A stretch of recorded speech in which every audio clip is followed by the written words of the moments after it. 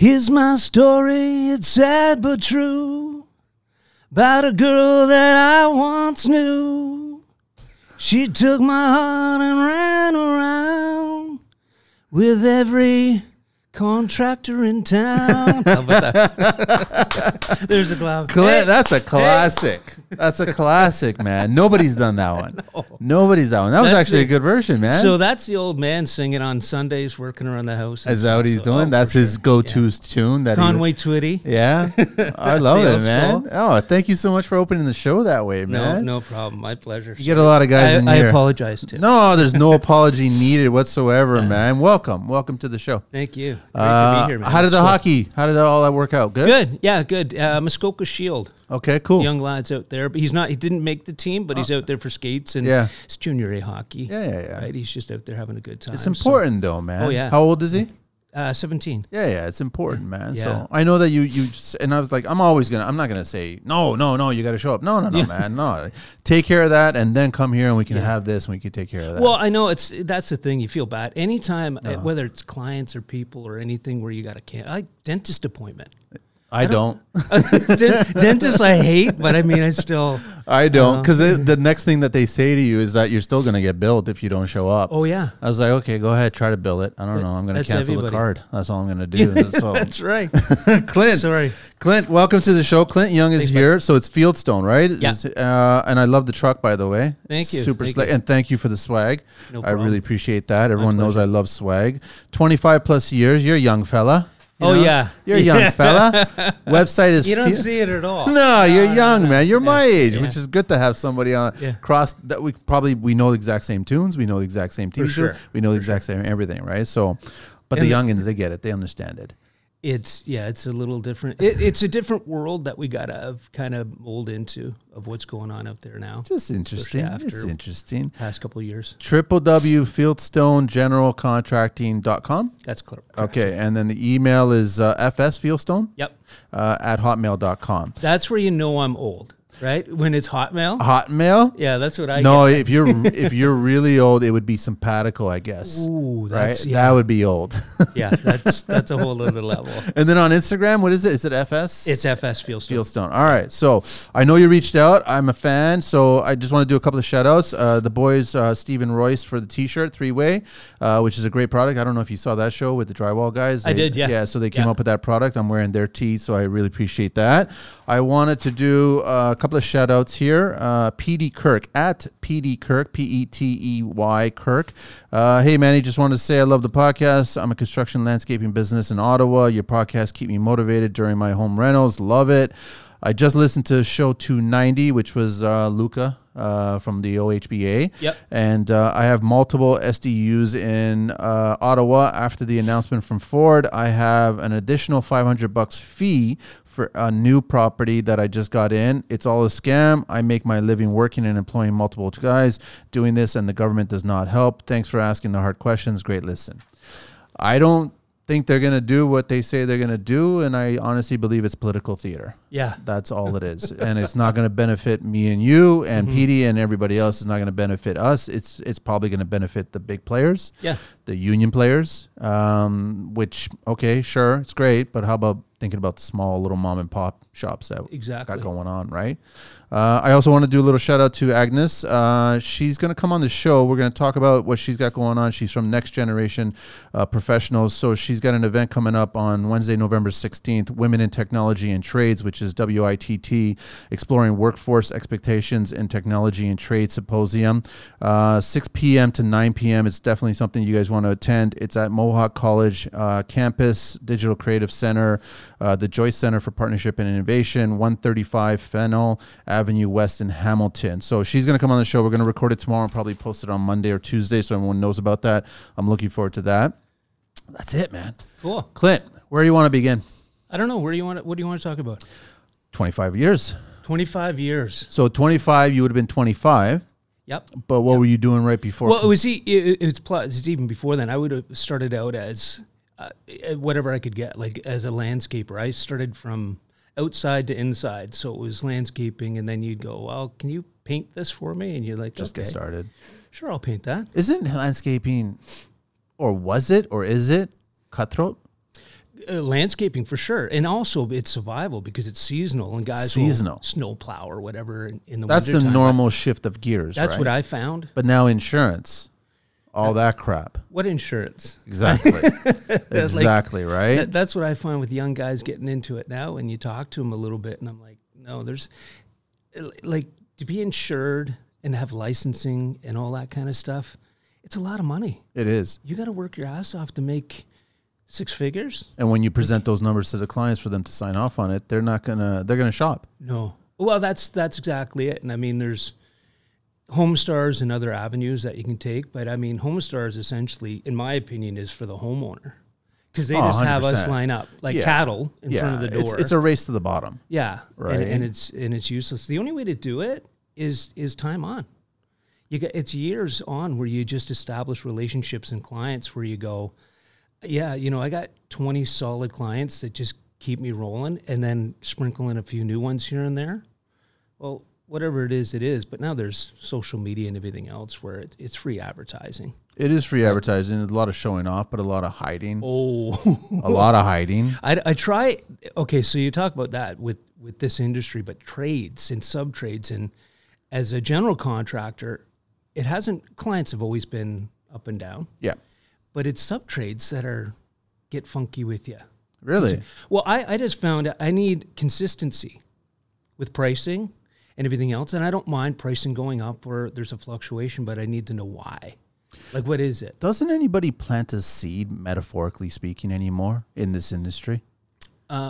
Build a relationship? Like, doesn't anybody? See, that's like my old man's day where, he'd go to a meeting somewhere and he'd be gone all day. They'd be having a couple of cocktails or something, but there's not a lot of that. But you were anymore. nurturing a relationship. Yeah, you were building, and odds are, if you were having a beer or something, and you were just chilling out or whatever, someone would cross paths with someone that you were speaking to, and they're like, "Hey, have you introduced? I want to introduce you to so and so. He's a great landscaper. He's a great tradesperson." And then all of a sudden, they would remember you. You have a chuckle. You have a pint or whatever, and all of a sudden, you get a job from them later on. Like nobody's nurturing this anymore. This has been my hardest point as far as quoting jobs now from what we went through in the past couple of years. But guys are in a cash grab. That's all it is. I'm sorry, you just short term. Yeah, well, and this is the thing. You can do that to a homeowner, but you're not going to do that to a general contractor because he already knows the fucking price. They won't call you again. Well, it's back and forth because the electricians and plumbers, they're busy.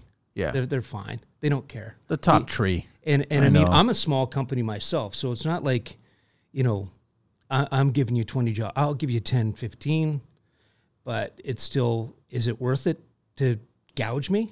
Like I know the number already. As stereotypical as it may sound, are the guys, the tradespeople, still leaving just for $1 here extra, $1 there? That's what I mean. I don't understand where it's coming from because I've even joked with guys and I'm like, am I paying for the flooring in your new cottage or something? Like where did that extra, like break it down for me because then I can go back to the client because right now I'm eating it because I can't even explain this because I'm going to look like a dick. But that happened to me early on in the beginning. I was getting priced high. Yeah. And then it was my job as a GC to sell high. Yeah. But I was quickly learning I can't sell high. No. I can't compete at that point. So I'd have to go back to the trades. You got to knock it down. That's exactly where I'm Otherwise, I can't. I won't get the job. I won't get the job. You don't get the job. Yeah. And then they have 5 or 10 different GCs that they're working with. I guess they just roulette it and just try to figure out I get 2 or 3 jobs out of each one of them, and that's it. Yeah. But that's not building the relationship. That's the problem, is it's lost there. I've had a plumber years ago, and I mean, the guy's incredible, does incredible work, but I can't afford you. Has he just gotten expensive over the years? And I know your hours on, and we got to comprehend it all. Like, I mean, I know what the material is. That's my job to know that, because if there's a problem, I need to delegate between the client and the contractor to go, no, the contractor's at fault. No, the homeowner's being unreasonable. Yeah. We got to be that in-between guy too. Yeah. And go, okay, no, this is where it's going to fall.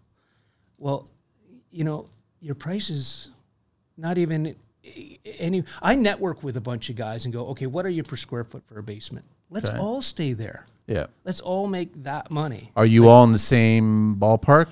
Now, roughly? getting back to some kind of normal now, I mean, I find everyone's kind of in that pocket, but it's still, now your sub-trades are coming in and they're reevaluating and stuff, their numbers. And I mean, it's a terrible way to say it as a cash grab, but it kind of is. Like, I mean, I know we all got to make up for time lost, but you can do it in a shorter, you could long it out a little bit. They don't want to. No. They want a big windfall Yeah. for this one job. So then even if I get another job, I don't make as much. I still made a lot of money on this job. And homeowners will just call bullshit on it. They will. I mean, nowadays, like after 2 years of stupid, 2.5 years of good construction, I guess, going on. Yeah. And I still question whether a lot of them were making profit. They were Yeah. making a lot of money, but whether they were making profit, I think homeowners are now policing us. Oh, yeah. I think now they're questioning the numbers that are being presented. Oh, yeah. And then I think that argument about how materials are just costing so much and that's it, and we're trying to get more money, because you hear a lot of people on social or other podcasts saying, just charge accordingly. But we can't. In this industry, a tradesperson can't increase their rates the same way that material has or inflation has or anything has. It just skyrocketed. You'll price yourself out of the job. Yeah. And then the unfortunate thing is that you'll get the cash guys come in and just offer a ridiculous price. Yeah. That doesn't make any sense, and I don't know how so it's a gamble at that point.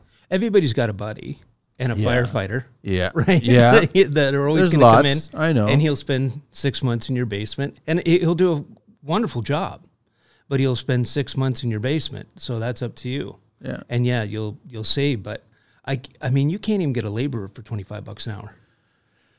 You know, so how do you run a business that way? Well, this is exactly it. So I was in that in between where I was like, do you expand? So put another truck on the road, started rolling with that. That fell through. It just didn't work. It just didn't work. You crunched the numbers? Yeah, you're employing other people. And Yes. I've had that with electricians and plumbers and guys. Last electrician that I was using, he had like 7 trucks on the road. I'm like, you're not, you know. Did he overextend himself?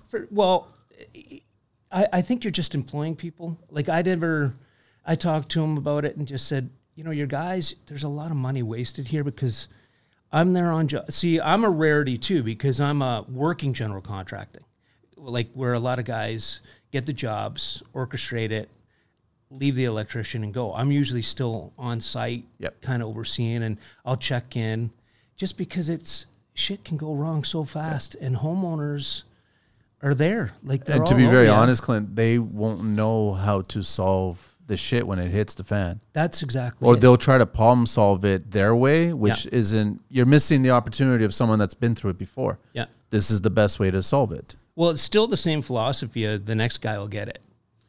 Yeah. Right? You know what I mean? Like the electrician, and there's But I mean, holes all over the place. When I look at it, like, okay, fine. So there's a guy here who's 50 years old. I'm 25. I'm just getting started. I'm just learning. I've learned quite a bit in this industry, but I don't know everything. So then it would be good to have a library resource of an older guy there. Show me that 25-year-old. I'm going to hire him. That's what I was saying. That person doesn't exist, right? No.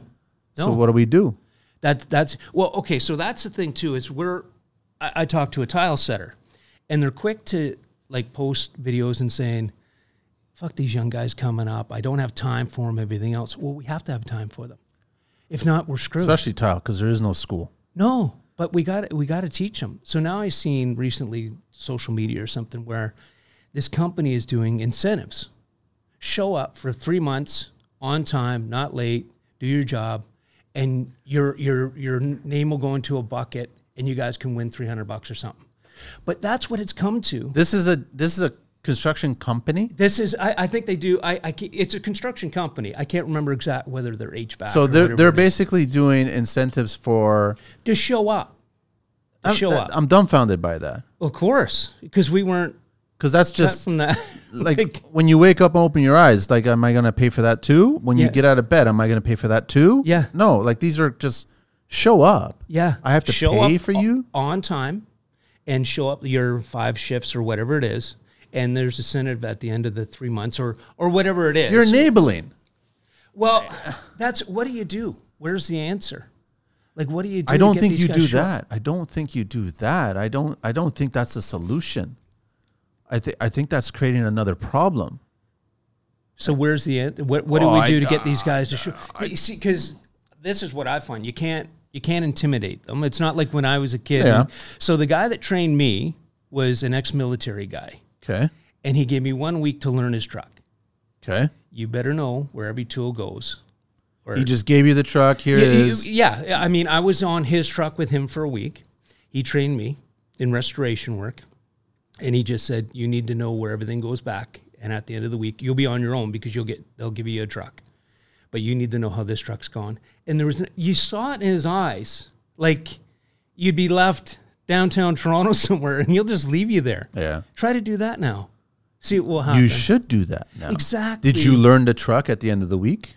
I learned it in 2 days. That's what I figured. You would have learned it sooner, and any smart person that's getting into the business would learn it sooner. But this is our world that we're living into, right? It's my thing. I say to people, I'm like, when you see a stop sign, it's a stop sign. Yeah.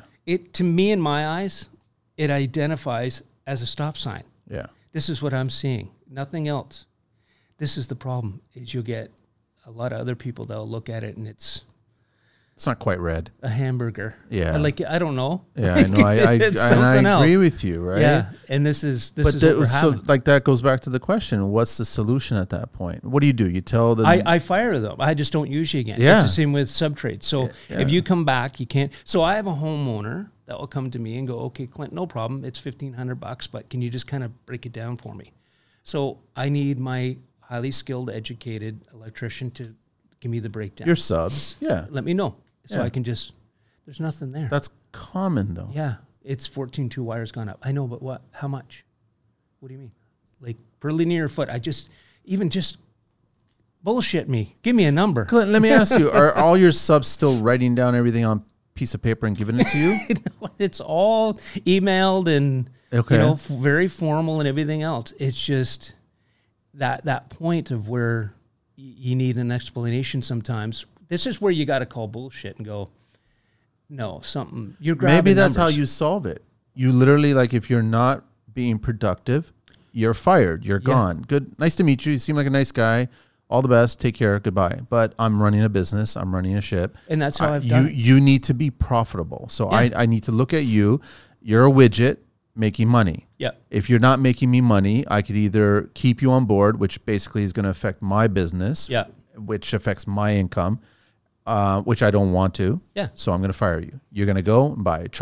You're looking for a contractor who doesn't give a crap about anything. But there's guys out there that there are Purposely that don't looking know. for that. I know. So I don't know how you came up, but I came up learning everything from electrical and back in the day. Yeah. I mean, we were doing additions on the back of the house, and I mean, it was cowboy style and back in the day, right? Like, I mean, but you were cause and effect in learning. You were trial and error learning. Without a doubt. Yeah. And you learn that this is the way it's got to be done. And you already know, I think to be a good general contractor, you got to know that trade.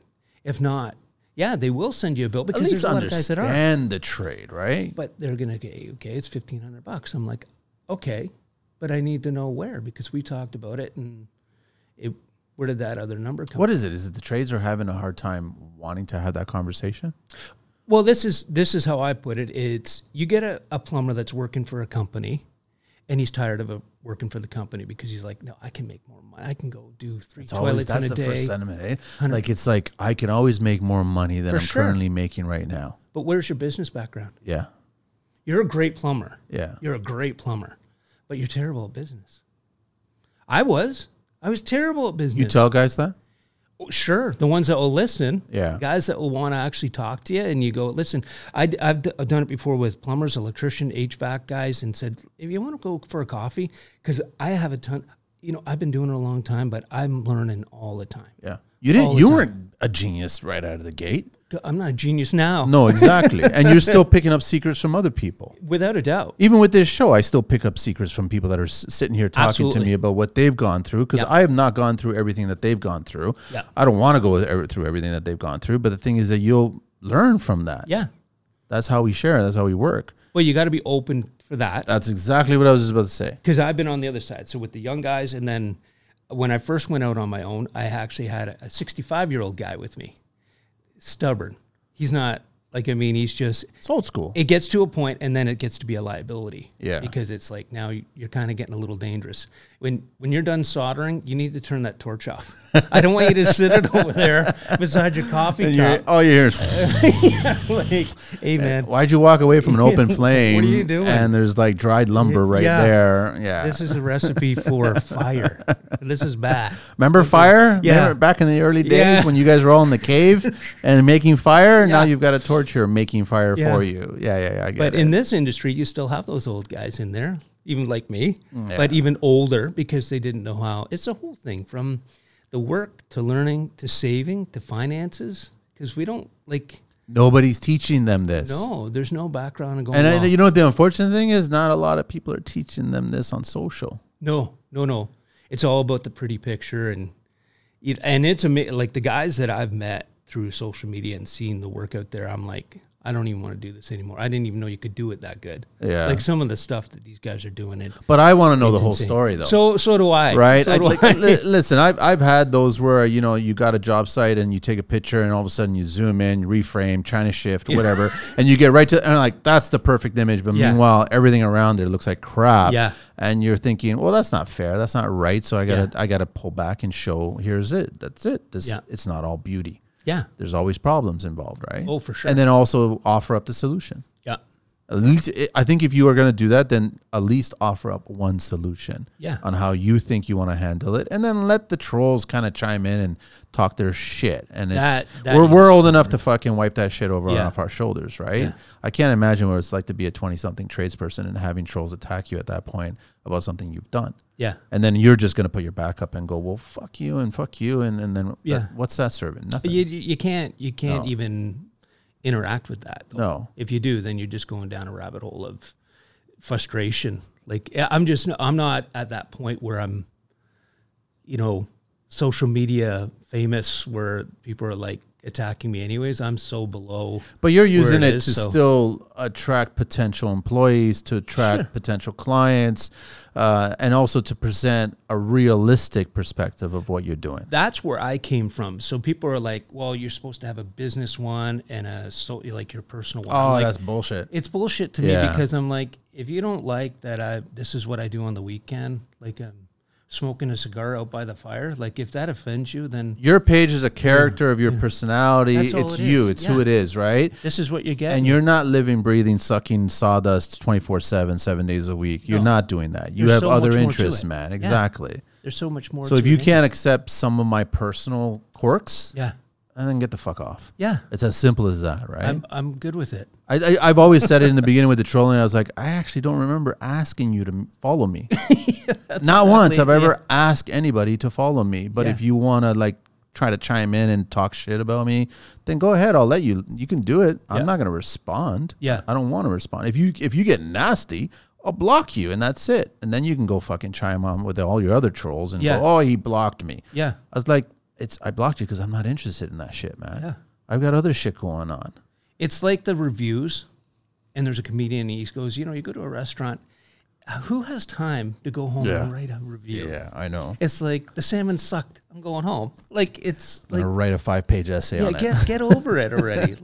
And that's the thing, too. I've had it even talking to my painters, and he said to me, he goes, well, they actually kind of came back to me and said that they threatened me with a bad review. I'm like, see, this is the problem. This is the problem. That's the threat. Can you imagine the gangs from the 70s? Can you imagine the movie Warriors? Oh yeah. And they're coming up to you and they're going, I'm going to threaten you with a bad review. Yeah. Warriors. Yeah, you know exactly. what I mean? It's that's not how it works. It doesn't work that way, right? Yeah. I would laugh. I'd have to giggle. You're going to threaten me with a bad review. Okay, go ahead. I don't give a fuck. But that's so I'm out the East End in Durham. Okay. And in Brooklyn, it's the Brooklyn Moms Club.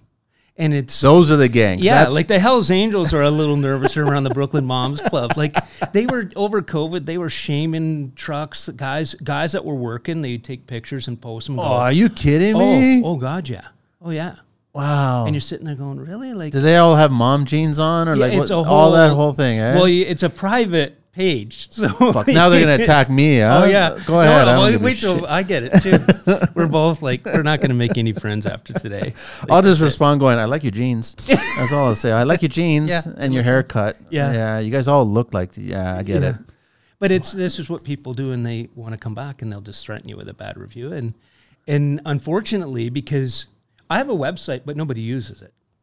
Like even so how are they contacting you through social media, and then just past clients and that's stuff all it too. is. It's Word of mouth, referral, word of mouth, and then digital word of mouth, without a doubt, and that's it. But then what are you doing? So if you do get that threat from somebody, what do you do about it? There's nothing I can do. You're gonna do it. You're gonna do it. Yeah. Okay, fine. Review. I got a good guy, Jared. He's going to come on the show. He's coming from Winnipeg, and he gets it quite a bit sometimes. He always gets that threat of, I'm going to do this. Yeah. He's one of those contractors, which I'm still dumbfounded about, because there's other been tradespeople that they got a bad review for not actually doing the job. Oh. They actually never even submitted a quote. Yeah. They just got there, met them, got a bad vibe, said, I don't want to do this job. We're polite about it, professional, and walked away. Yeah. And they still got a bad review. Yeah. So you're reviewing somebody who actually never did any work for you. And I'm like, come on, man. I've been scolded because I went in and met him, and he was retired police officer, really nice guy, and we got talking and stuff. And I knew this was still in the midst of COVID and just getting stuff and product. And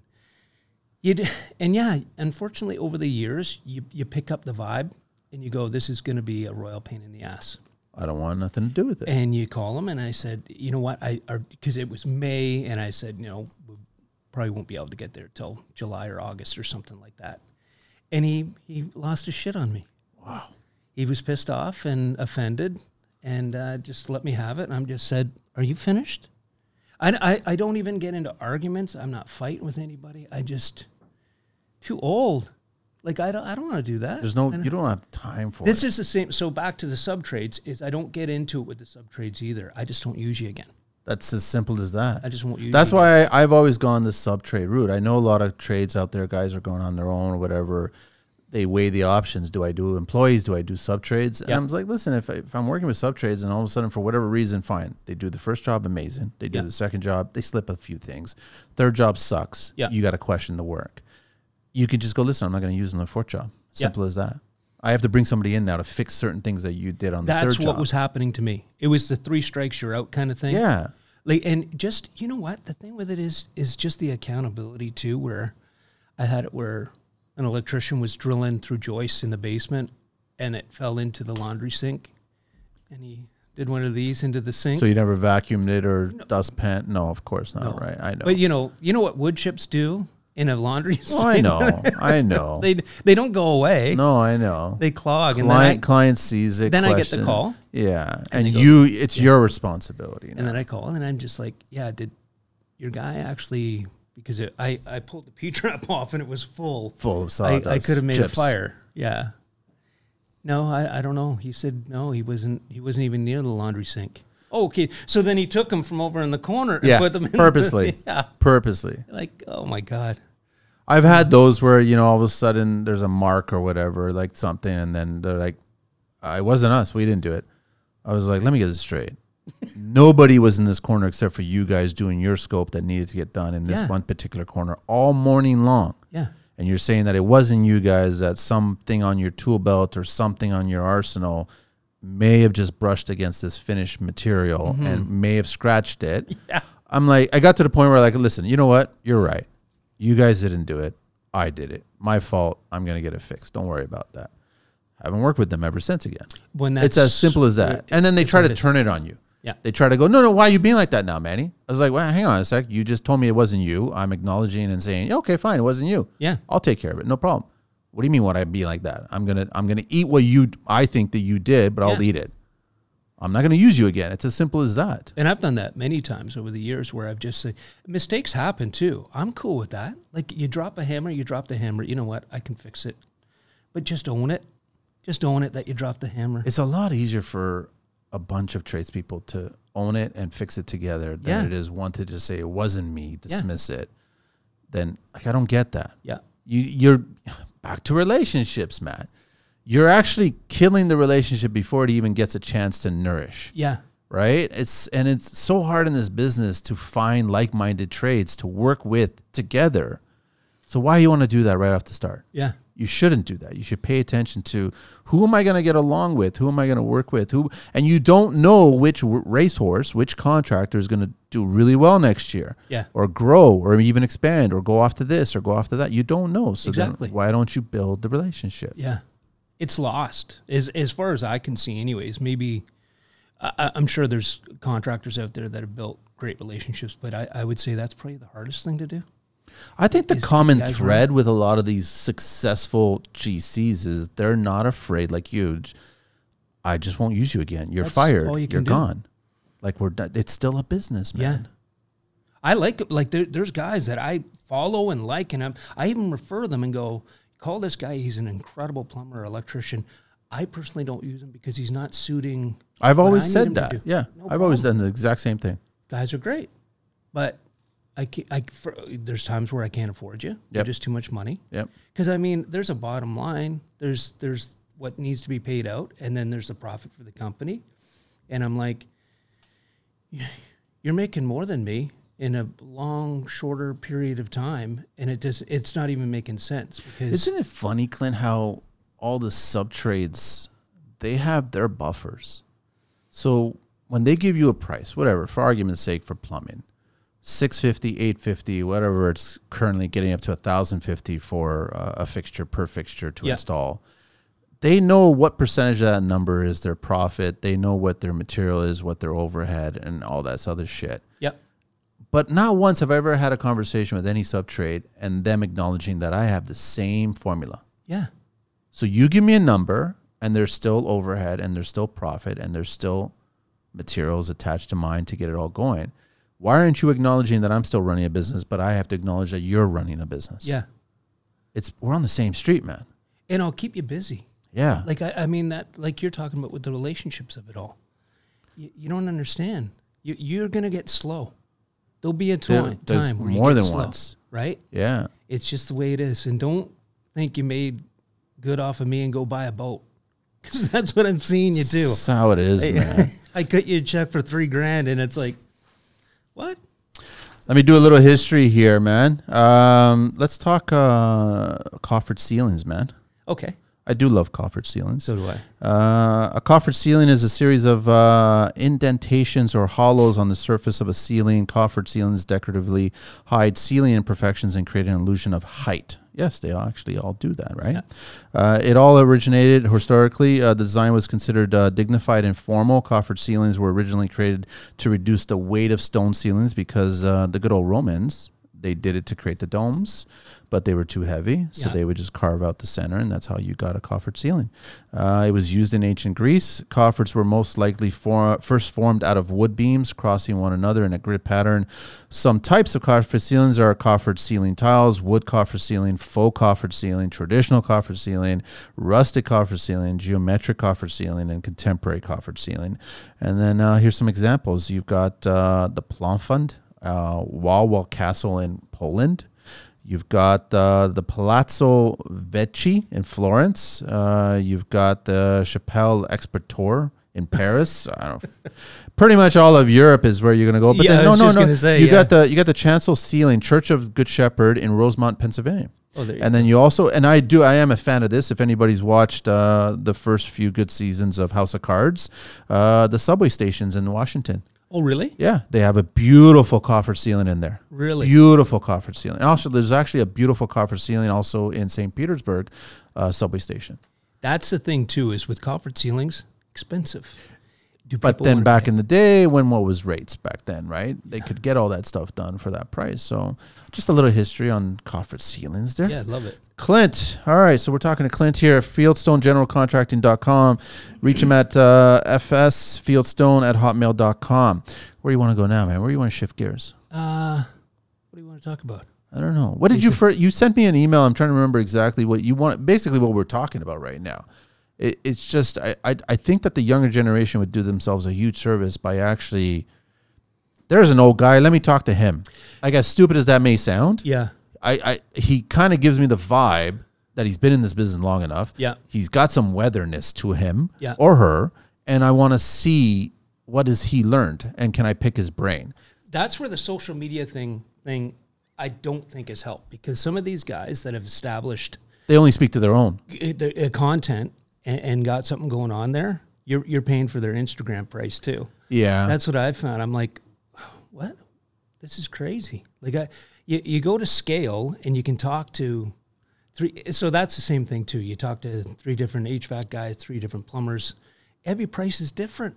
Like, it's all over the place. These days it is. And what about per? So I've talked to a guy even recently, and he said, I'm not starting that truck for less than $500. I'm not even starting it. I'm like, okay, so that's your number, but you'll get 5 other guys that are $200 or $1,000. So and this is where homeowners are like, what do you do? All you can do is go, you got to check, you got to get referrals. But look at plumbing servicing. Plumbing servicing, if someone comes for an emergency call or whatever, yeah, it's going to cost a homeowner $1,000, and they'll have no problem paying that. Yeah. No problem paying that. Yeah. Well, those are the best ones for plumbers. Yeah. And I get it too, because especially if somebody's got water going. I mean, that's the worst sound for us too as contractors. Yeah, we have nightmares as a result. But yeah. HVAC, wintertime, or even summertime, AC, things are not working. Yeah. Service called again, right? Yeah, exactly. So that's where the top 3, I mean, electrical, I guess it doesn't really affect them that much if power goes out or whatever. Yeah. But then they question or they jab at you for your rates as a GC or trim carpenter or bricky or concrete or whatever, right? Yeah. They jab at you. Yeah. It just doesn't stop that way. Like, I mean, this is why it's like building relationships where it's got to be a trust back and forth too, where you know that, okay, he's charging that and I know why, and this is what it is. Clint, why do you think that I'm pretty sure the automotive industry had this problem early on, but now the automotive industry, you walk in, you see the sandwich board, and this is what it costs. Yeah. You need this done, this is what it costs. And the numbers are pretty similar across the board, right? Unless you get the one shadiness, but you're getting a guy who's got no teeth and he's just covered in grime, and you're in the middle of nowhere, and then you're going to pay whatever you're going to pay to get this stuff done. Yeah. But why can't we do that? Why can't everybody in HVAC say that this is what it costs? It's a blanket. Like, I don't know, why can't we do that? This is what I was trying to accomplish, of just networking with guys. And a lot of guys would reach back out, and you would be able to have a good conversation about it and go, well, let's stay on the board with this, because I want to be, if a client's not going to go with me, I want them to go with somebody else in that pocket that is charging the same, because you're getting the years on, the same quality, and you already know. I've had the same cell phone number for 20 years. I know. And you know the Hotmail account. Yeah. So I know. My cell phone starts off with 4 here in Toronto, right? It doesn't start with a 289 or whatever it is, or whatever the new number is, 647. I get it. I've had it since the early 90s, right? Yeah. But do we not think that this is going to work because everybody can't get on board? Yeah, no. That's the biggest problem, is everybody doesn't want to get on board. Well, because then you get guys that are not, okay, the truth is cash guys are not running their books properly. Legally. I stay away from that nonsense. Legally. And especially now, you just can't. You need certification, you need the insurance, you need all that shit. Not that you're wishing something negative to happen, but if it does happen, you as a GC don't take full liability now as a result of that. But if you're rolling as a professional contractor and a homeowner calls you out on something like, can I see his license or something? And you go, I don't know. I don't know. It's not a good spot. Here's his license. I don't know what it is. Yeah. Like, you gotta be able to back yourself up. And it's just, that's the thing, is it's the lack of education. That's really where it's coming from. Are we blaming a little bit towards the clients? Because I've always had clients present me that really low number. And I'm like, it's impossible if you've got 2 numbers or 3 numbers that are all kind of close to each other. Yeah. And this is one low number, and that's the one that you're attracted to because it's a low number. Because it's a low number. What is that person not doing? You got to be willing to walk away. Yeah. You got to walk away. If you want that person to do the job, then great. But I mean, have they shown you their insurance? Have they shown you all your health and safety? And have they shown you any of that shit? Yeah. If they haven't, then you got to question it. Absolutely. We're showing it to you because we have it, and then all these other quotes are coming in. They're all in the same ballpark. The only difference is whatever slight overhead that they might have. The low ballers will always come in, and you got to stay away from that. Your price is your price. You're not a flea market. And that's why I don't want to even offend subcontractors. So if I'm not using a plumber or electrician for a certain reason, whether it's damage done or pricing or whatever, I'm not going to get into a thing with you about it. Your price is your price. It's just I can't afford it. It doesn't work into my scope, what I need to get done. But I'm not going to begrudge you for it. Like, that's awesome. Make whatever you can make. That's great. It's just not going to work for me. 25 years ago when you got started, it was mostly landscaping, right? That's where I started. Yeah. And then what point did you get into start doing the rentals part of it? Pretty quick. Quick. Because you just... I can be chatty. You know, clients are out there and you're outside. They have a likable person. They get along. And they trust you. They trust. But so when I started, I don't know how you started, but I mean, it was the... Powder room and laundry room. No, but the car, like you see guys now rolling up into Home Depot. Oh, it was a Honda Element or whatever. Yeah, it was like, no, like, it was not the private, like the vehicle that you think of it. I had a little trailer on the back. Yeah. Now I see guys rolling in and they got these $100,000 trucks with wheels, and I'm like, but that's contributing to their price that they're presenting to you. Well, it's got to be something, right? Because back in the day with the old guy with, you know, his ass hanging out of his pants. It wasn't like that. I had a beat up truck. I had a beat up Nissan. I had a beat up Toyota. I had a Toyota beat up that was like 500,000 kilometers on it. I'd be in third gear before I crossed the intersection. Oh yeah. Like it was so bad that I would never lock it at night. Yeah. And then one stupid morning, it was in the middle of the road. Oh yeah. So some kids got in and released the brake, but the gear got locked, and then they couldn't change. So they just left it and they just rolled it down the driveway, and all of a sudden in the middle of the road, and I was like, okay, I got to start locking it now, right? Yeah. But I mean, that's how we all get started. Yeah. Right. But not now. No. Now it's all showmanship. Yeah. It's all Ford Lightning. Yeah. Trailer. Like, it's bells and whistles. It's all decked out. See, that's where I can now afford a nice truck, and people go, oh, well, nice truck. Well, yeah, now it is. But you should have seen it like 15, 20 years ago on the bucket that I was rolling around in. I know, but we just had Kenneth on from Kenneth Morgan Group, and he was just talking about when he got started, he got his first truck set up, including the wrap, for $6,000. Oh, like, there you go. Bought the vehicle, yeah, and wrapped it, $6,000. Yeah. Got the business started. Yeah. Try telling that to a kid today. No way. It's not going to happen. Yeah. I got to put an order in for a Ford Lightning. And I'm not knocking the Lightnings. I'm just saying that when I hear Lightning, I hear six figures cost. Yeah. And that's what it is. What was it for you back then, 25 years ago? Because this is always an argument, not even an argument. It's a discussion with clients, or even sometimes it's a discussion with tradespeople. A 3-piece bathroom. Yeah. What would the average cost be 25 years ago for it, and what is it now? Oh, if I got $5,000 for a bathroom, then I was... You were happy. Oh, come on. That I was... know. Tile, everything, and you worked. Like, and you worked your ass off. I mean, you would get into lath and plaster to the tear out, and you budgeted for like a day tear out, and it's a week later. Yeah. And you're still pulling staples out of the floor.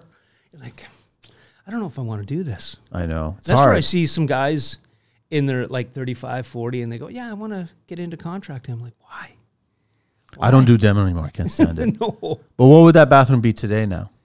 I can't, a bare bones basic, you got to start at 15, 20 grand. Yeah. I tell clients all the time, you're starting anywhere from 20 to 25, depending on what you're choosing, depending on how many fixtures you're adding. Yeah. But you'll tell single moms, you'll tell families, you'll tell anybody, and they're like, what? Really? That much? Yeah. Listen, I guarantee you'll find someone who'll do it for cheaper. Yeah. Will it be better and will it be done properly? I have no idea. Yeah. I'm just telling you that this is what it would cost me to do it, to tell you, yeah. And this is what you're going to get as a result. You've seen the work that I've done, so it's up to you at that point. I still like to see people. Like, you can always give a number over the phone, but I like to go see them. Oh, I've never done that. No, I can't do that. Well, that's the thing, right? Like, there's a lot of guys that they go, no, I just tell them it's going to be $75 a square foot for the basement, and then boom, that's what it is. And they go, okay, then we can price it around. I like to go see them and talk to them a little bit, depending if. Also, if it's a cold call, like they've never heard of me, that's a whole other thing too. If they're calling Fieldstone looking for me, then I'm kind of like, yeah, I'll give you the time for that. But if you're just pulling a rabbit out of the hat, then it's kind of like, I know this is probably, you got like, what's the standard? Like 3 quotes? Ideally. Something like that. And I even tell people, like, especially out by us, like Durham region is swamped. Like, there's a ton of work out there, lots of good contractors out there. And I say to people, I mean, yeah, get 3 quotes. I mean, are they? This is the thing. So there's some good contractors. Pricing wise, I don't know exactly what's going on. right? I'm just trying to stay in my lane at this point, right? Yeah. So I mean, yeah, I would like to think that everyone's kind of staying at a certain keel of where it should be and what it's worth. And don't gouge. Don't undercut. Don't gouge. Where do you find that number? Well, we network together and we educate, but show me that show other than yours. No, I that's exactly it. I still got to blame the clients. I still got to blame that they're improperly being educated on what things cost. Well, if they watch the home improvement shows, you're in big trouble. Well, the thing is, they're never presented with numbers. Yeah. At all. Yeah. If you walk into a big box and you're talking to someone who's wearing an apron, yeah, they'll just give you ballpark numbers of what they think it costs, but they're not factoring in your business operating costs. Yeah. You're not, like, none of that shit going on. So it's like, okay, so you're not getting the right numbers. And I just find it funny that they'll always argue the professional who's taking the time to walk in, to meet you, to measure, to discuss options, present, and then give you a figure a few days later. And then you give that figure and they're shocked. They're sticker shocked. And I'm like, why are you surprised? Like, if you spoke to somebody else, and maybe we would even do ourselves a favor by, well, here, call so-and-so. He's my competition. Mm-hmm. I respect the work that they do. Call them and get them to give you a quote. I've done that before, where I said, if you're going to price around, these are 3 or 4 guys. That's who you should go with. I want you to price with these guys. But they're constantly looking for the cheap, cash, fast. For sure. Yeah, for sure. I've had clients who do that, where, like, in the beginning, my early days, I wasn't doing everything. So then I was like, if you guys want to go down that road, I don't want to do that scope of it. But if you want to hire somebody, sure. And they'll go through and they'll find somebody cheap. And you could see that it's cash. Like, just by the non-awareness of van or whatever, it could be anything. Like, there's no sticker on it. There's no nothing. There's no shirts, no nothing. There's no present. Like, they just come in and just do it. But then they're really, really cheap. I'll send you pictures of a basement. This was years ago. And exactly the same thing. And I've had it many times over the years. But single mom, it was a numbers thing. And she said, no, I'm going to go with these guys. I'm like, okay. I get the call afterwards. They buried the water meter. So your post in the basement. Yeah. They put trim around it. The round, they put trim around it and then filled it with caulking. I'll send you the pictures just so you know. So they made a square. I didn't make it up. Like, it's like one of those things you're like, no, I'm like, no. How much cheaper were they compared to what you would have done it for? Half? I think it was like $10,000 to do the basement. I'm like, I can't insulate it for that. Like, I don't know. Was she happy with what she got? Oh no, she was in tears. Completely. Yeah, like it was. And then we're feeling bad. We're feeling like bad that I've got to help you, and like it's my responsibility now. But that's the best part. Now I got to rip out everything. I know, but she's just wasted $10,000. Yeah, you're paying nothing. for it twice. Yeah, and plus, because now I'm going to rip all his stuff out. That's going to be a few $1,000s, and now you got to pay my price. I started calling those jobs the Tim Hortons jobs, and I'm not sponsored by any of this. I'm just saying double. Double. That's all it is, right? That's what you are. Tell the clients that you want a double rental, or you want, black. Exactly. Just a black rental. We'll get it done properly. That's the one I want. No, but the clients all have to go through that at least once. Mm-hmm. I've never heard of clients going through that a second time. No, the sting is painful. Once.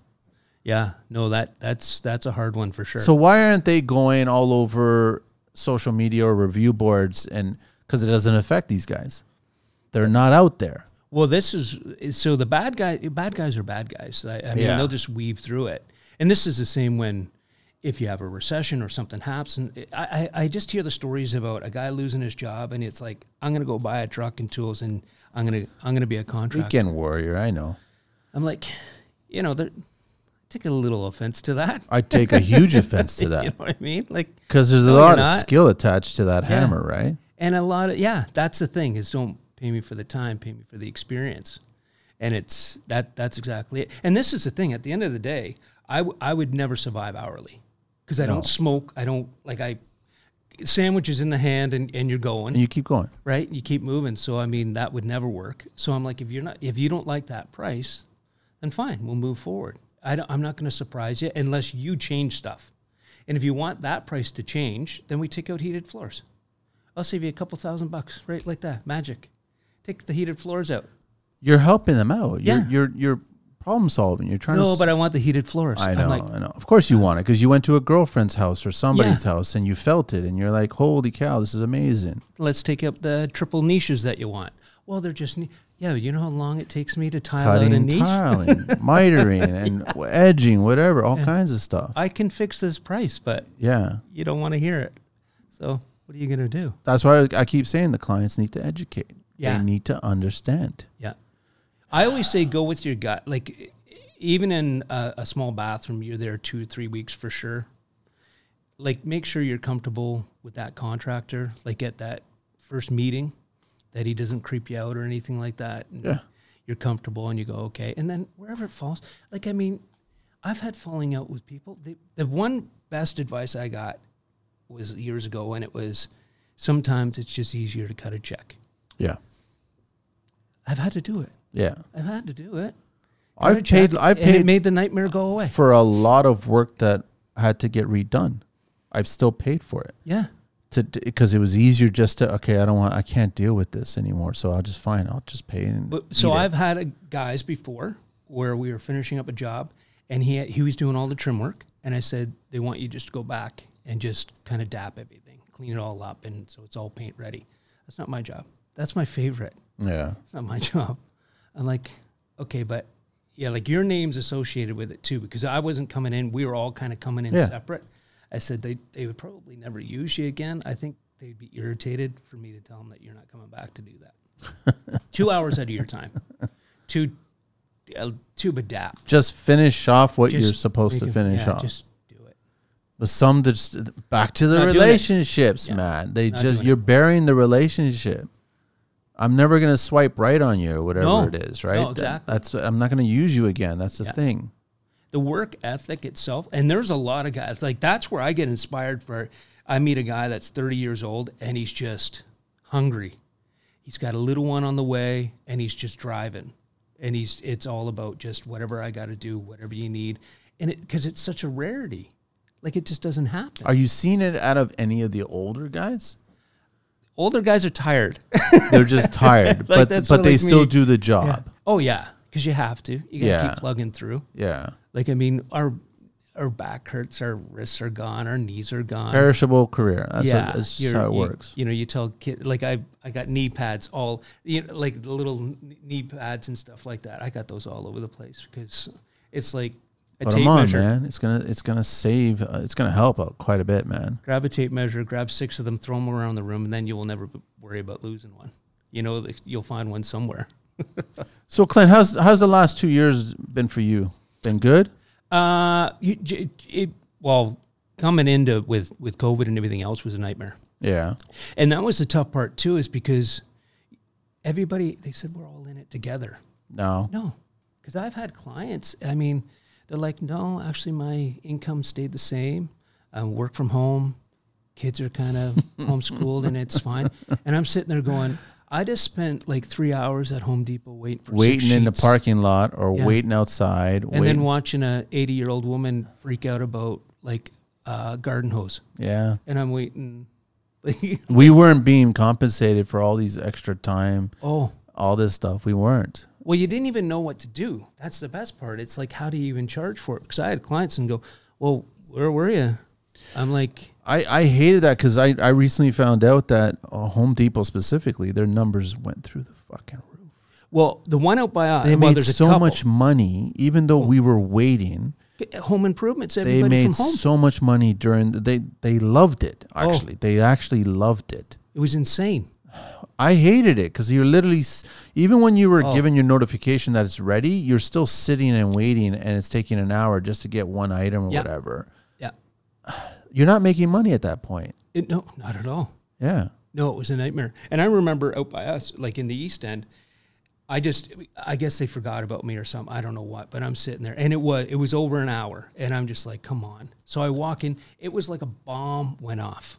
Like just carts full of shit. Like just stuff ready to go out. Ready to go out. Yeah. Right? And they just, but nobody's pushing them out. And they're like, no, you can't come in here. Like, and it's not even like such a fiasco. Yeah, it was just a complete shit show on what was going on. But I just know that behind the scenes they were making a shitload of money, and all the material suppliers, everybody, they were making a shitload of money. A lot of money was being made, so they didn't want to change it. Yeah, they wanted to keep it that way. Well, again, I networked with guys, and I said, "Well, what are you doing?" They go, "Well, they told us to shut down. I don't want to be out rolling I just want to do what we're told and make this. I just asked. I go, listen, I'm coming in. Clients asked me to come in. Yeah. Client doesn't have a problem with it. I'm coming in. You don't want to come in? Okay, fine. That's what I did. However I can make you feel comfortable. You want me to wear a mask? Yeah. Whatever the situation was for once we got working again. But I just was like, what are other guys doing? But didn't you notice on my job sites, maybe one or two guys would come in and all of a sudden during the course of the day, it just became a hindrance for them to work. Oh God, yeah. Right? Because you're going up and downstairs, you're doing work, you're moving material, all kinds of stuff. And they're like eventually everyone's just chilling out. Everyone's just hanging out. And same with the inspectors. When the inspectors came by, they would start legitimately. Yeah. And then about 2 seconds into it, they would just like, listen, let's just stay 6 feet apart from each other. I was like, whatever you want to do, I don't care, man. My best one was I had a guy come in. I think he was an electrician coming in. And he had a footprint on his mask. Like, that is just for show. Okay. I mean, come on. Where did you eat like this? No? Oh, shit, I'm going in. They're like, come on. You got to laugh at it at that point. I'm like, okay. And you do. And I was the same. I was wearing one of those pull-up ones because, I mean, I did that walk of shame where you're going into Home Depot and you're like, oh, I got to go back. So I just had it around my neck all the time. But it was funny that I started shaking my head when I started seeing all the brands showing up and then handing out, the neck and then go, here you go, here you go, here you go. And I was like, why are they all just mass producing these things now and all this other? I didn't. Where are they now? I don't. Now it's not a conversation that people are having, but I mean, okay, so what's going on for next year, you think? Oh, I have no idea. I'm just... Nobody knows, huh? No, I'm just going to go and whatever happens, happens. And you just wheel through it. Other than the fact that I'm just going to keep it small. You have to. Keep it tight. Keep it small. How much money do you need to make? Just work that out. Keep your nut going, overhead going. That's it. Keep the jobs going. Even at the very start of this whole thing, I did shout outs and I was telling people, go back to the 50s and 60s and pay attention to customer service. Try to figure out where your business might be lacking on customer service. Yeah. And go, okay, maybe I could be different, better, smoother, I don't know, nicer. I don't know. Maybe we should just talk to past clients and figure out what they're going on. Maybe I should pass by the neighborhood and see who else is interested. And you never know, you might get more work of it. I just like go back wherever that stand, because that's the mentality too. I've had it before where I got a complaint from a customer and they go, well, they left a mess. So I called the guy and I said, what happened? You're like, you left a mess. The house was a mess anyways. Yeah, that's not the right thing to say. What did you just say? Yeah, I know. I'm like, right there. That's not the right thing to say. Using you anymore. Yeah. That doesn't matter. You're a mess. It's like, I've had it before where a guy's in the garage and he's cutting wood and there's shit all over the place. And doesn't clean? And then he just leaves. And I'm like, my dad keeps coming in my head because he'd be like, who's cleaning that up? Yeah. Like, what? It doesn't magically disappear. Like, did you just leave that for somebody? There isn't some sort of Dyson fairy coming around and just sucking it all up. Yeah. No, it doesn't work like that. Yeah, it doesn't. I don't understand why you do that. Let's do a little bit. Sorry? I know it's a little sawdust, but... I know, but you know what? It's a vetting process, Clint, at that time. Yeah. You start realizing, and that's what I mean, is like you'll meet a good tradesperson in the very beginning. They'll do a really good job the first time. Second time, they start slipping. Third time, they're really slipping. Yeah.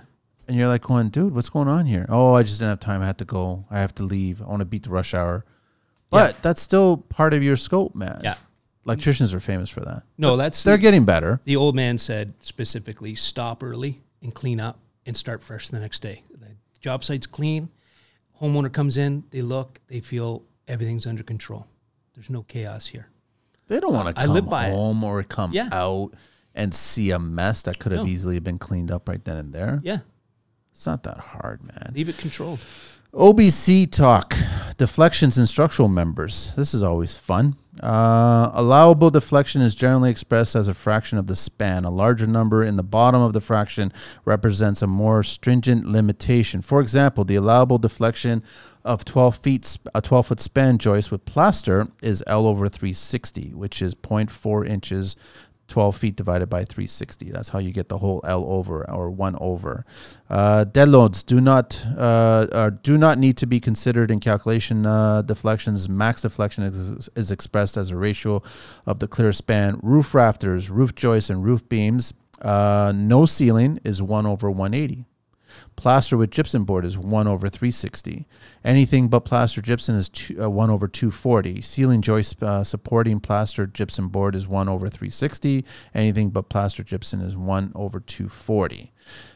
Floor beams is 1/360. All the engineers are like, they're fucking taking notes right now. And they're going to send me a message. I go, no, this is all legit. Oh, yeah. Basically, a house is 1/240. Anything else is 1/360. Those are the kinds of examples that you want to see. And just for a frame of reference, components and structures that suffer deflection, including beams, columns, floors, walls, bridges, decks, tunnels, dams, and so on. San Francisco Golden Gate Bridge. It can sway as much as 4 meters laterally. Really? 4 meters. That's almost as the size of this room. Yeah, that's insane. 4 meters, man. So deflection, we know deflection. I think that the deflection is way too much in the OBC. Yeah. I think it has to be less, but it would just cost more because you'd have to use you'd have to increase your joists. Yeah. You'd probably have to use more engineered lumber. Yeah. Lumber. You'd have to use more steel. Yeah. It just starts to, and goes back to price. Yeah. Well, and these are things that clients and don't, lumber and everything all like that. And clients don't like paying for those. They don't. It's got to be the pretty stuff. I had to remove mold. But why does that cost so much to remove? Because it's bad for you. Yeah, but pretty doesn't last if it's not built properly first. But it doesn't matter. It starts to crack. It's like I'll give you $1,000 for upgraded tile, but can you leave that mold? And that's not legitimately somebody would say. Generally the consensus at that point. Kind of like, I'm fine with it. We're covering the mold. It's fine. Yeah. And there's guys that do. The best part is some of the guys that are out there that create it. Like some of the companies that are out there that I've gone back to do jobs. And these are companies that are rolling and working. And they're going in and using drywall in a shower. Wow. And you're not, then it's not, like I have no problem with a guy not doing a great job because his skill's not there. I understand that because you're learning. Because I listen, I would not want to go back to some of my jobs 20 years ago. I don't want to.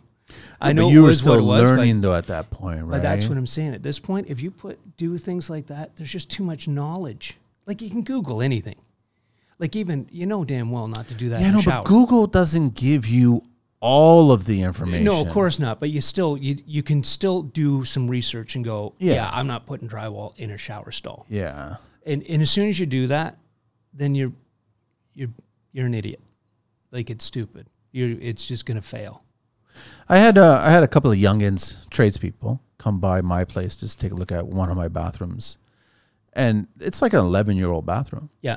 And so it's not that old. It's not that old, no. But in clients' years, it's almost like dog years, eh? Yeah, it's like 11 times 7 at that point, right? This is old. We got to do this right now. It's coming up on a century home now, right? Do you have the band going across? No. There's no like pear fruits. Yeah. No, it's not. It's got none of that. It's nicely done. It's beautiful and everything like that. But they were in there in awe because there was no cracks, there was no mold, there was no discoloring of the silicone, there was no grout cracking. Yeah, like it was just like, and by the way, guys, this is 11 years old. Yeah. And I'm like, and there's no soap scum on the shower glass or anything like that. Like there's a way to maintain things too, but there's also, and it goes back to your point, how it's all, this is before Schluter, right? So I was using Curdy band. I was using the roll. I was too. But I was using cement board. I didn't use drywall. Yeah, I used new heated, and it was just cables with the clips and things like that. But it was like, and I used Schluter on top of that.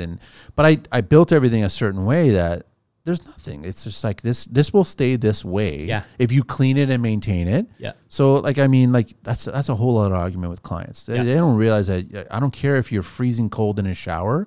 At the end of the shower, when you turn off all your hot water, rinse the fucking thing. Yeah. You have to rinse this thing, because if you don't, you're just grime on top of grime on top of grime, which is even harder later on to clean it. Everybody wants maintenance free. There's no such thing. It doesn't exist in anybody's home. Yeah. Doesn't happen. But they were very impressed with, like, structurally speaking, and just fit and finish, and it was done a certain way, and that's what I was learning. I was like, in the very beginning, I was like, okay, let's try this, let's do this, let's go that. I was talking to companies and I was doing this, but you're right. But other little sections that I've done, they started to fall apart, and I knew exactly why. And then you start dissecting it and going behind it, and it doesn't matter how pretty it is. I mean, I've got a section in my laundry where one tile's cracked, and I know exactly why it cracked. Yeah. Right? And if I would have just spent a little more effort, it would never have cracked. And now at some point, I have to change all that tile. Yeah. It's just how it's going to be. So you try to educate clients on that. how important the walls, or even before the pretty shit goes on. Yeah. Well, I've said that about thin set, where you have guys and they go and grab a $15 bag of thin set. I'm like, it's going to fail. What's not in that thin set that makes it $15? And that's the thing. It's the same with, so I had a call a couple of years ago, and a guy said, no, he did my front haul, and he used the orange stuff. He used the Detra. I'm like, they can use the orange stuff and fuck it up. You can still screw it up. Yes. A great product, if it's not installed properly. And he did just that. He used from modified to non-modified. He did it all backwards. He just didn't do it right. And I don't know. I'm assuming grout was kept in a refrigerator. I'm not sure. Could have been old grout. Yeah. Could have been like, cold. I don't risk any of that. I'm like, I'm spending. But I mean, like, Clint, $15 bag, even if it's a $50 bag, you're using what? 6 bags. But that's exactly it. So guys, what are you talking about here, cost-wise? It's hundreds of dollars. Yeah. Which is minuscule in the price. But I still think there's guys that are just still scraping at the jobs that want to take them in. There's got to be the low they're ballers out there. underbidding them at the first point, and then they figure I have to use a $15 bag because I only charge this much for the job to get the job. This is Kijiji. That's the problem. You shouldn't have charged that little to get the job. Yeah. You should have either educated the client to come up, and if they can't, wait, and then call you 6 months down the line to do the job at the price that you're asking for. But I see guys using wire mesh and scratch coat. That's a Toronto thing, man. Oh my God. That happened in Durham? And few and far between, but so, yeah. So just for the record, scratch coat and wire mesh, it works for sure if you dry pack it properly, right? But the thing is, nobody does. They only skim coat with almost like a self-leveling mix of some cheap crap. That's not doing anything. You might as well not do it then and just do it right onto plywood. But why would you? The process. It's the same with Curdy board. Like I used to cut cement board, Curdy board, cement board. Listen, if I have to, I'll take it out of my profit to use it.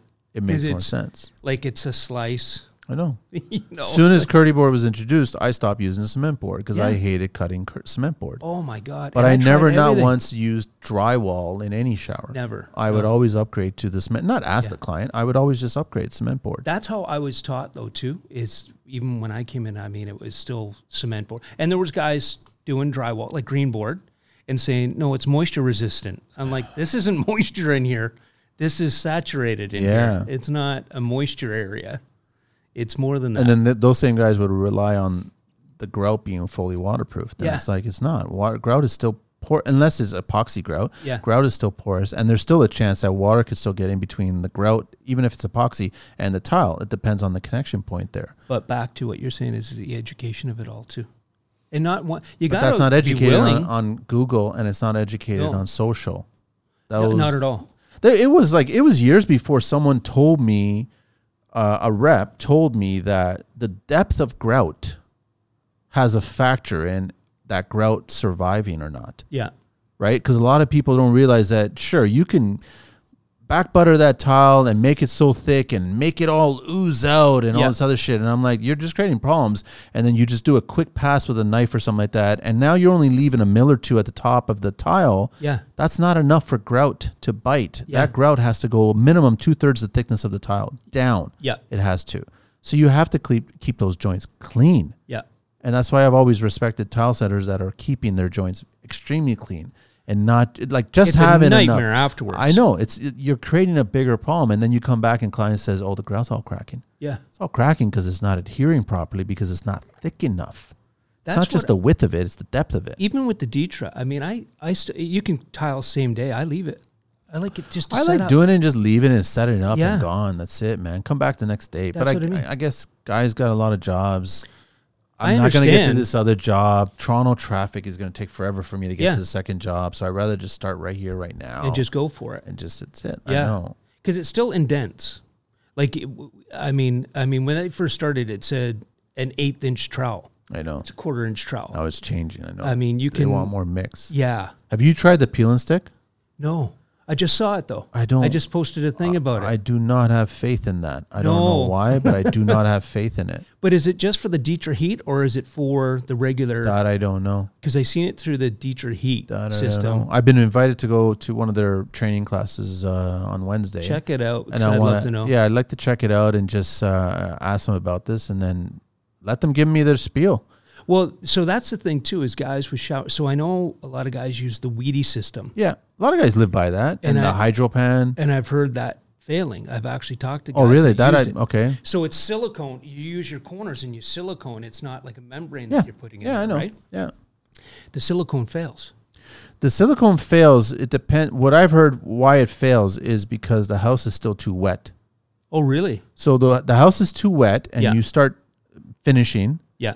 House starts to cure, starts to dry. Yeah. And you've already put your wheat in, you put your bead of caulking in. And it's pulled. It pulls. Yeah, it's going to pull. That's where it fails. Yeah. So now if you don't put enough of that caulking in between, that's why I prefer the Schluter system, because you've got a 2-inch overlap. And in all honesty, listen, I don't always abide by their rules and regs. Yeah. I've done like some situations a 1-inch overlap. Yeah. And it's just like what I've been taught is that 2-inch guarantee you 40 feet of standing water in a house. So literally you can take your shower, have water beyond your roof line. Yeah. And it will never penetrate that 2-inch over. I think you're good. So I'm thinking 1 inch, okay, let's go 20 feet. Yeah. So even on the second floor, I still got water. So I'm like, okay, this will be good. Yeah. I don't think they're coming back to you when that happens. It's not going to fail.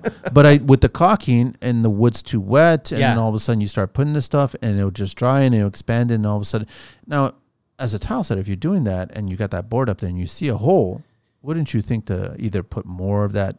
But that seal, that caulking is expensive too. So I didn't touch that. It's like Curdy Fix, right? Yeah, which is really, really expensive. But Curdy Fix is a wicked product. Yeah, I like using the Curdy stuff and the Schluter products and stuff. And I can't even other than your corners can get built up, but I just fan it out afterwards. I've gotten used to. I don't give a shit. I'll grind. Listen. I've done it. Grind a tile? Now is mitering tile. Yeah, I know. For me to grind the back of a thick porcelain tile to get the first course perfectly plumbed, to get it going up so then it's not shooting out. Yeah. Do it. What's wrong with you people? Just exactly. do it. And if you're using mosaics in a shower for whatever application, because that's far and few, because now everyone's asking for slabs or large format. Yeah. I mean, then skim it. I've always told anybody, you're using mosaics in a shower application, you have to skim it first. I've skimmed it. You need to, especially if it's like glass in 1/8 thick. Yeah. There's so much deflection in that. So I've seen that they did it in the bathroom floor, not in the shower. Yeah, in the bathroom. I've done both, floor and the shower. But they didn't skim the Dietrich. Oh, and you see it all. Yeah, and it's not even like nobody walked on it. But what happens is that dries, and even the best thin set, it dries out. It does. So it pulls. It does. And with a marble, I won't even touch marble. You look at it the wrong way and it stains. It's a funny thing. Yeah, I'm like, why would you? You got to just tell clients, listen, it's a sponge. It's horrible. You guys are not going to seal this every 3-4 months, depending on how many times you use it. Yeah. And I don't know if you want to pay me to come back to seal it every 3-4 months when you're not going to do that. Yeah. So my opinion, let's do what everybody does in the real world. Let the marble age the way it's going to age, and just accept that that's going to look like that. Yeah. Simple. So as if you're happy with that look, then great, but nobody wants that look at the back. No, and that's how the porcelain came into market, because it was a photograph of the marble and it was never going to discolor. But then you had other problems. You had the edging problems. You had the mitering problems. You had the chip problems. You had all kinds of problems at that point. Yeah.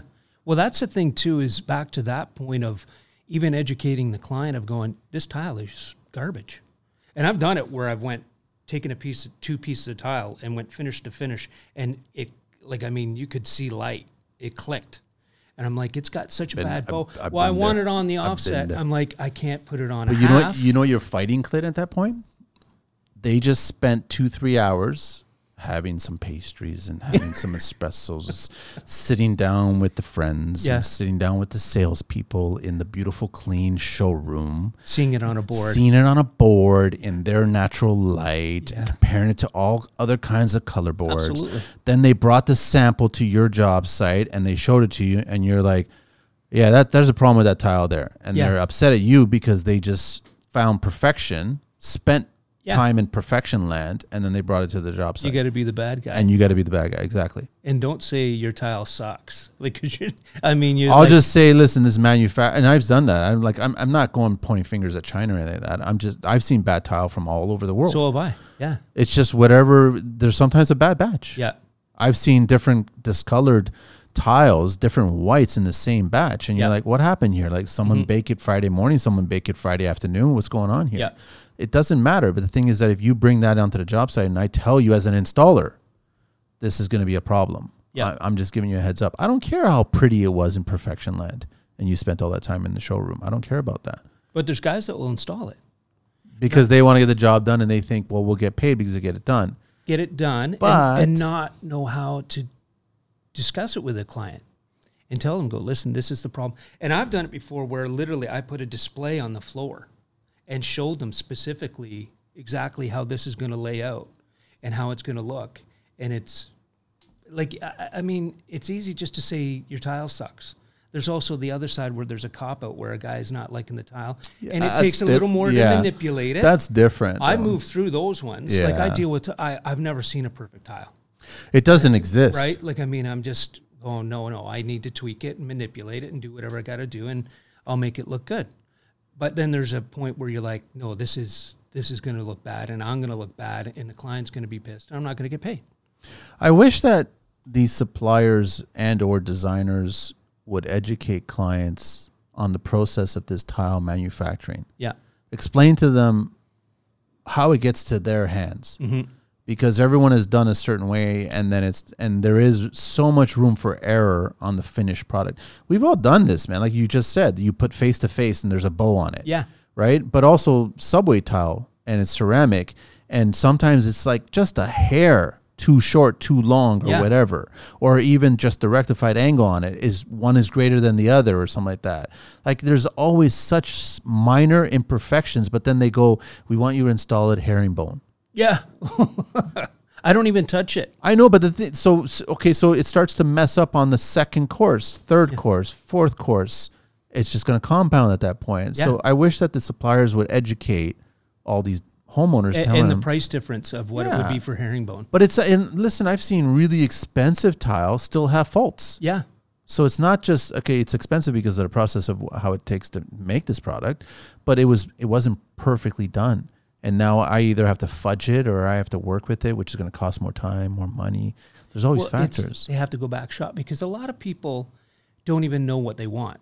And I've recommended people, designers are your best friend. And sometimes it works for you, sometimes it doesn't. If you have the budget for it and you have no clue on what you want. And there's people that are like that just go, I don't know. I've had clients recently that their designer comes in and just picks stuff. They just cut a check. And they pick the vanity. They go, we like white. Okay, I'm like, okay, that's fine. Talk to my designer because she's going to let you know what we like. I'm like, okay. But I want them to kind of understand the installation process too. I had it with white tile on a subway, and they did a stone niche. Okay. Pre-made cast, and it looked awful because it was an off-white. Okay. So then it came back. I said, listen, I'm just throwing this up there. I want you to see the contrast between the two. Are you cool with that? And they let me call my designer. I'm like, can you not see it? Like, do you like it? And then the designer came back, of course, because she picked all the stuff and everything was sitting, right? I'm just installing it. And she's like, no, that's the way it's supposed to look and everything else. In my eyes, OCD was going crazy. Like, I couldn't stand it. It was like you either want to go way off or dead on. You got to pick one. It was just that slight difference of the whites that was just not a good look, not a good finish at all. It's fun. You bring that up, and I remember the amount of times. Okay, so I'm the kind of guy that if there's a sign there that says "Do not enter," what do you think I do? Right? So kick the door down. Exactly. Yeah. Right. So a lot of these tile suppliers, like, I would start to go out to the back. And all of a sudden, they're like, "Where are you going, Manny?" I was going, "Well, I just want to go take a look at some tile, or whatever, right?" Like, "Well, no, you're not allowed." I go, "I got safety boots on. I can walk around. I don't give a shit." So we start walking around, and I bring the clients with it. I go, "Come on, don't worry. What are you going to arrest us? Go to tile police or then go to tile jail?" No, it doesn't work, right? And the amount of times that I would walk around and see like a crate just cake dust all over this, but I would wipe it off and look at it, and I'm like, "This is a fucking beautiful tile." Yeah. And they don't see it. Designer doesn't see it. Nobody sees it. Yeah. And then I would like, "What are you getting rid of this for?" "Well, fuck, man. If you want it, just you take it. Take it. We don't care. We want to get rid of it. We need the space." Yeah. I was like, "Really? Okay, fine. I'll take it. Then I'll make magic with it." Yeah. And then because I already see as an installer where the potential is for this product. What I can do with it. And then you'll get clients who will look at past work and then go, "Where'd you find that?" "Well, it doesn't exist anymore. It was being thrown out." And you tell them the story. Yeah. And then listen to your installers. They've done it thousands of times. There's not enough trust there. They see the potential. Yeah. Most designers, I'm not knocking them. They'll just look at samples that are coming boards that are coming across the table, and they're just piecing everything together based on their color scheme and their selects. Yeah. But they're not factoring in the installer's experience, the installer's education, the installer's knowledge, which they really do need to. And I think homeowners need to pay attention to that more. That's the difference too. So any designers that I've worked with, I try to connect. You want to talk to them and go, "Okay, listen, I've used that tile. Don't take them down that road." Yeah. Because it's terrible. Because designers don't know. Like, they haven't installed it. They know that this looks great. And until somebody tells them and go, "It installs horribly." The best line I ever hear from them, either the salesperson or the designer, is that, "No, we love this tile. We installed it." And I would always ask them, I was like, "You physically? You installed it?" Yeah. No. And the salespeople always say, "No, not I haven't physically done it, but I've seen it installed." I'm like, "Okay, all right, fine." On a board or where? Yeah. Can I even the board ones all like, who's choosing the grout selects here for boards? Yeah. Because I need to speak to Stevie Wonder here. Something's going on, right? This is not the went right color to be using for this one, right? Somebody's crashing and burning. Yeah. Little green book talk here. Winter hazards. We're going into this shit. Oh, yeah. You looking forward to that, Clint? Can't wait. We all got to be aware of this. We got to be aware. This is really bad, right? So cold stress, which is basically cold temperatures can lead to frostbite. Tissue exposed, and it can happen on a job site. Yeah. Hypothermia, that can happen. Slips and falls. Listen, I've slipped and I fell and I broke ribs. I've done it just actually on my job site last winter. Yeah, into my truck. It hurts, man. Yeah. It hurts. And then carbon monoxide. That's a big one. So fuels and tents and propane and like salamanders, all that stuff. We all have to be conscious of this. It's really important, right? So I just want everybody to be aware that this is coming up in Canada, well, Northeast, right? So everybody up here, even there's snow in Vancouver. The boys out there, pound for pound, he's like shoveling snow already, man. So in the winter, I carry a shovel because there's homeowners that give you. It doesn't matter. You can say, whatever you want, but if a homeowner leaves at 5 o'clock in the morning and starts snowing at 5:30. They won't have it clear. You got to clear it. That's what I mean. So why bitch and moan about? I've had guys in there like, "No, I'm going home." Just do it, man.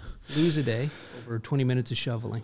www.fieldstonegeneralcontracting.com, fsfieldstone@hotmail.com, and on Instagram, fsfieldstone@hotmail.com. What else you want to chat about? Oh, what do you got?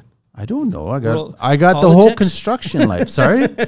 No, I don't want to go down that route. Which one? I said politics, and I said, no, I don't want to talk about that. Just get rid. I think there should be a fire sale. Just fucking get rid of all of them. Yeah. Period. Start from scratch. Yeah. It's I what I learned from speaking to Luca there was less suits, more workwear. Yeah. I'd love to see any member of parliament walk into House of Commons wearing a pair of workwear. Yeah. That's it. Yep. Pants, ideally a shirt too, and a jacket, a vest or whatever, and safety boots. Yeah. And actually have a fair and honest opinion of our industry. Yeah. Not a political theater bullshit, unrealistic image of our industry. Yeah. That's all I'm asking for. I mean, find your balls yeah. and throw on a pair of pants around them that have pockets in them, and then walk into the House of Commons and honestly speak about the construction industry fairly. Yeah. About us. That's it. So, I mean, that's the extent of my political rant. It's still viewed that way. Unfortunately, it is. But back when I started, I mean, especially landscaping, I mean, you were asked to stay outside and the garden hose was over in the corner. I know. Now, I mean, I get the gifts that you get. Like, it's overwhelming sometimes where you sit there and go, you just paid me thousands of dollars and now you just gave me a gift. But you're giving them an oasis. Well, it's all about...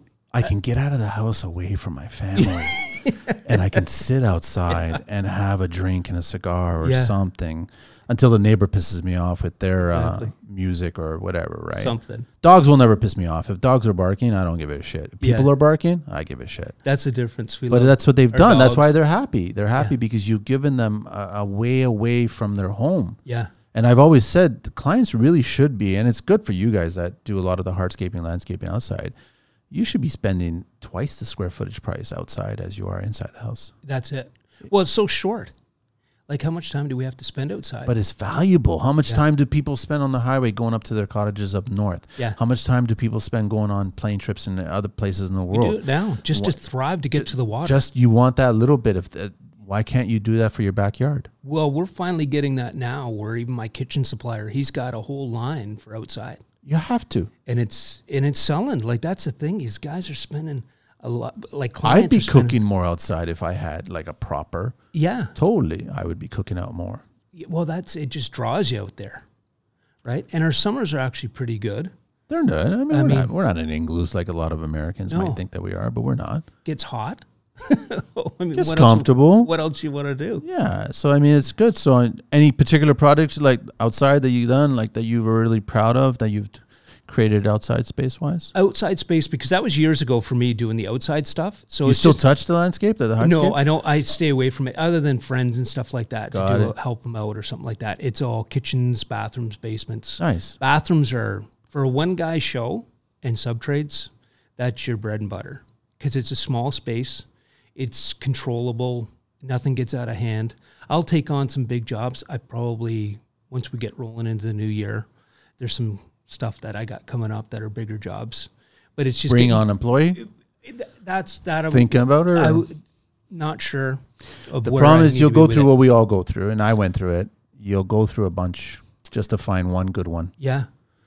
And when I say a bunch, it's unfortunate. It's like double digits. Well, I've talked to people about it, and they're like, well, how can't you find somebody? I'm like, show me somebody. Send me a number. Show me. There's not a lot out there that...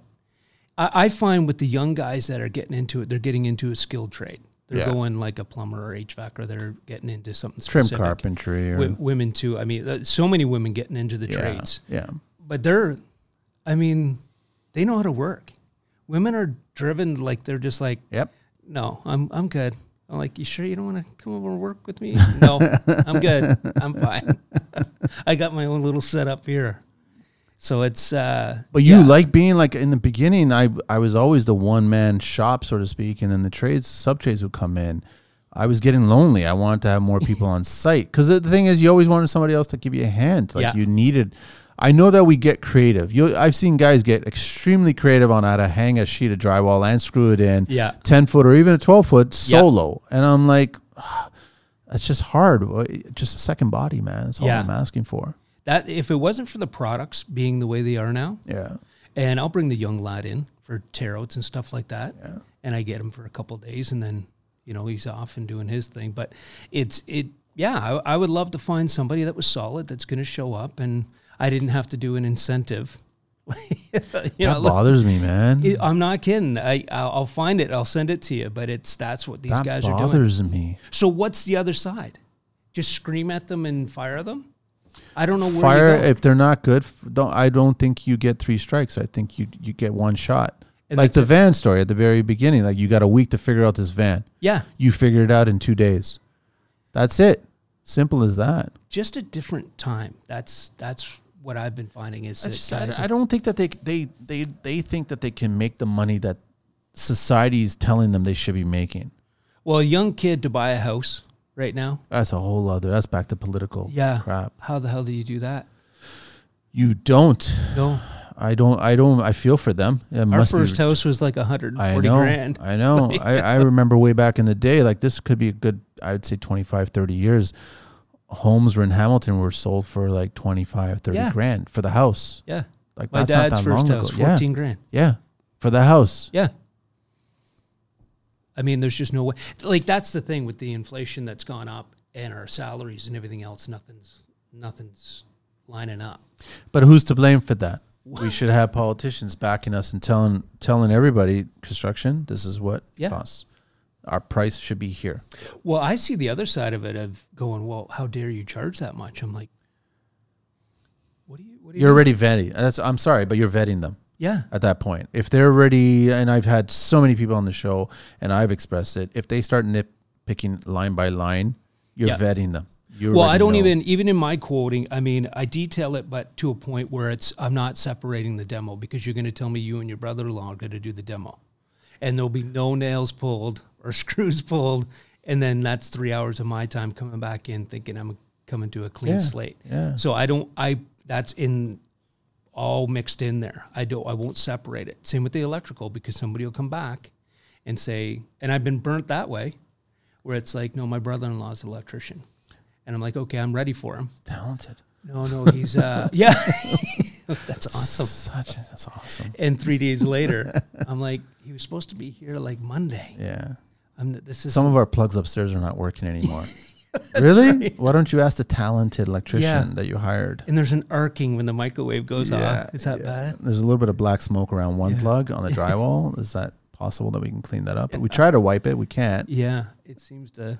Just hire professionals, and professionals cost money. Trusting your contractors and stuff too. That's as simple as that. But I see it through feeds where somebody will post something and a guy says what he's making or something. I'm like, how dare you make that kind of money? It's bullshit. I'm like, the guy's been at it. Like, you see the poor guy working, and I'm like, the guy's been doing it for 25, 30 years.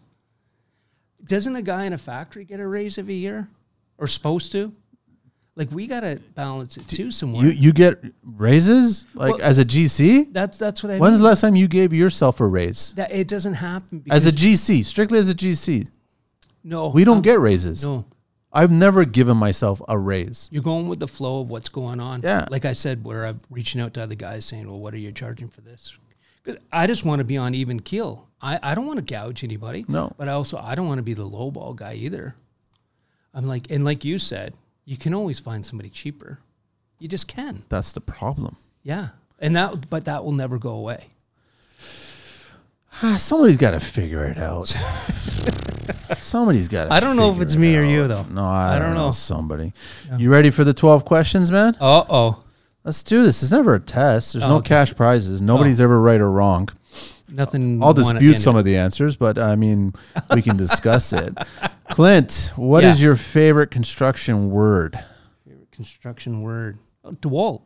DeWalt. Oh my God, we didn't even go down that path. You a yellow guy? Yeah, I like the DeWalt. Oh, stuff. Fabio will be happy with that. I get it. I know that some are more specific to trades and individually, but the DeWalt, I want everybody to understand that even though I have my preferences, I always say whatever works for you. Yeah. That's it. Yeah. It's as simple as that. But once you're in and you got your setup, you're like, this is thousands. It's hard for you to change. I can't it's turn hard back for you now. to change. And that's why I laugh when I see all the brands trying to change one from another. I'm like, you're not going to make it happen. Yeah. It's once, like you said, once you're in, you're in. Yeah, but I get the slack because I drive a Ford and I have DeWalt, and then it's all the guys that are like, DeWalt? Why are you using DeWalt?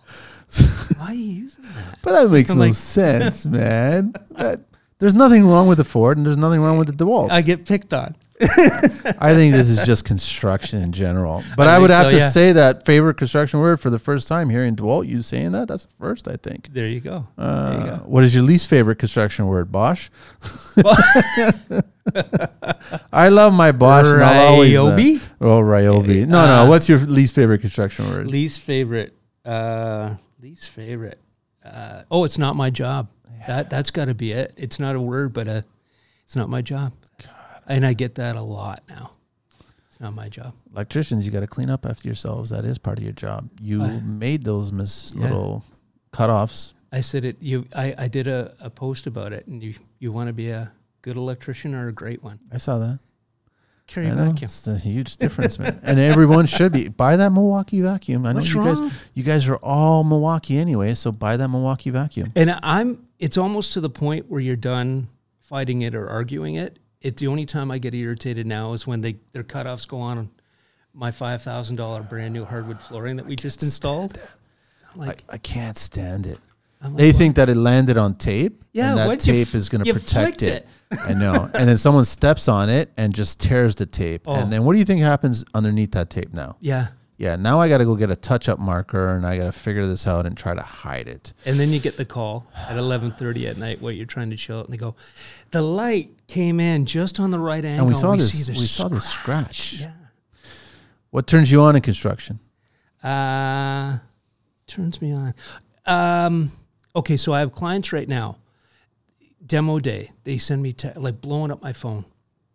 Totally excited, like we can't believe it. We're just doing a bathroom and stuff. That's the way. Excited. Those clients are the ones you got to hold on to, because there's ones that are. Because I'm sitting back going, to be able to do a renovation in your house is like buying a new car. Yeah, like it's expensive. It's a luxury item. It's not buying milk.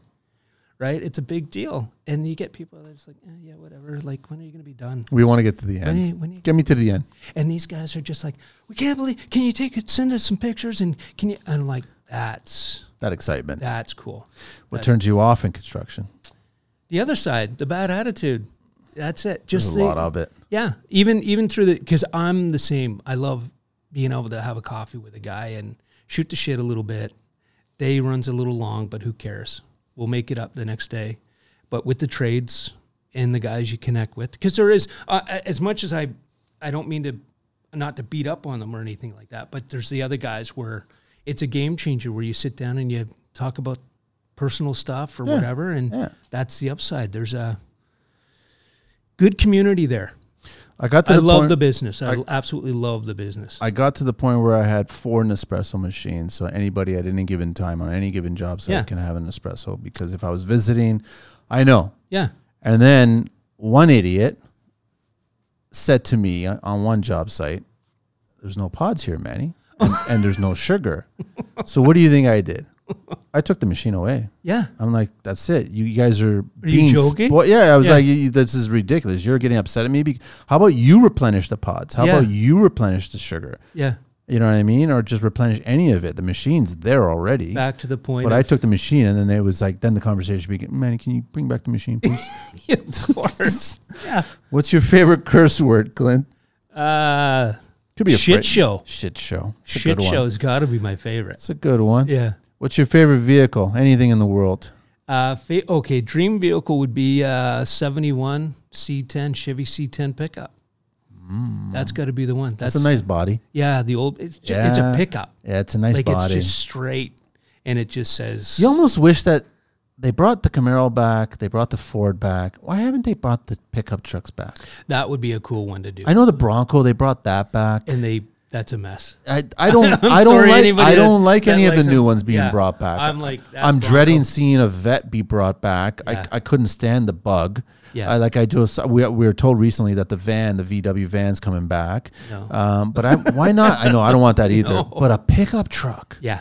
If you bring those body styles back from the 70s, 60s, because it's just clean and simple. Give me the wood paneling inside the bed too. Yeah, man. that would be cool. That would be the dream. Grab one of those. Pick one up for a few $1,000 and then drop 10 into it.